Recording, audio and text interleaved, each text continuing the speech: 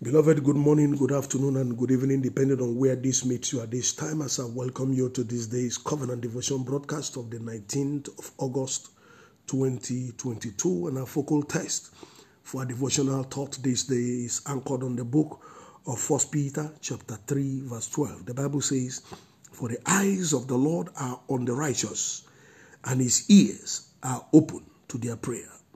But the face of the Lord is against those who do evil." You may be where you are at this moment, thinking that God has abandoned you, thinking that God has left you in the lodge, allowing the devil to suggest to you that you don't matter before God and that you're your own, that God has left you. Is that what you are feeling this moment? Is that your experience? Now hear the word of God. 1 Peter chapter 3 verse 12 is an assurance to every believer. It's a comfort in scripture that God is always surely with his beloved children. Even though you go through the valley of the shadow of death, he is with you. And that is why you are still breathing. If God has removed his hand upon your life, you won't be here anymore. The devil would have run you down and out. But because God is still focused on you, God is still interested in you, that is why you are still here. And you will come out of that experience. You will pass that test. You will emerge victoriously. He says his eyes are on the righteous. Continually. God has not lost the view of you. He knows where you are and what you are going through. His attention and focus is on you. And his ears are open to your prayers. He still wants you to keep praying. Don't stop praying. Because what the devil wants you to do right now is to stop praying. And the moment you stop praying, you will stop obeying God. Because he says pray without ceasing. So you don't stop praying. Even in the thickest of the problem, keep praying. He's with you. He wants to see your faith. He wants to see how faithful you are. And it is by this faith, according to your faith, it will be to you. He will respond to you. He will come to you. So don't stop having faith. One indicator that you don't have faith in God anymore is when you stop praying.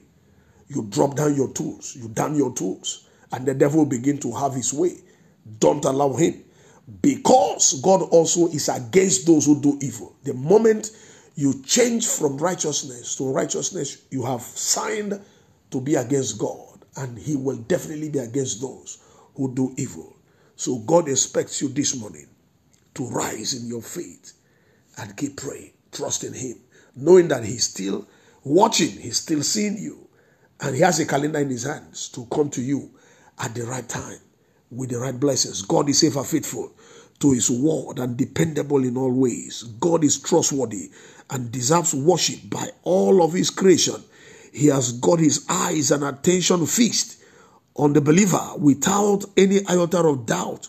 God's ears are also always open to the petitions of his children. However, his face is surely against the unbelievers, always, who are bent to doing evil. And by this revelation this day, I step into that office of the prophet and I prophesy over your life and your destiny powerfully and prayerfully this day. May the Lord's eyes continue to be on you for attention, affection, and protection in the name of Jesus. That which he has proposed to give you, he would see to its delivery to you timely and promptly in the name of Jesus. May he always hear your prayers made in faith and respond to your needs accordingly and timely too. In the name of Jesus, may his face always be against those who are against you for no just cause. In the name of Jesus, may God stop those who want to hijack and stop your joy. In the name of Jesus, may he continue to ward off evil from you and your dwelling place. In the name of Jesus, and so shall it be. For in Jesus' most wonderful name, I prophesied. Amen. I still remain Darlington Amadi, the lead pastor, New Revelation Baptist Church, number 8 Ashabi Cole Street, Agedembi, Keja, Lagos, Nigeria. Have a wonderful weekend. May the Lord bless you. Shalom.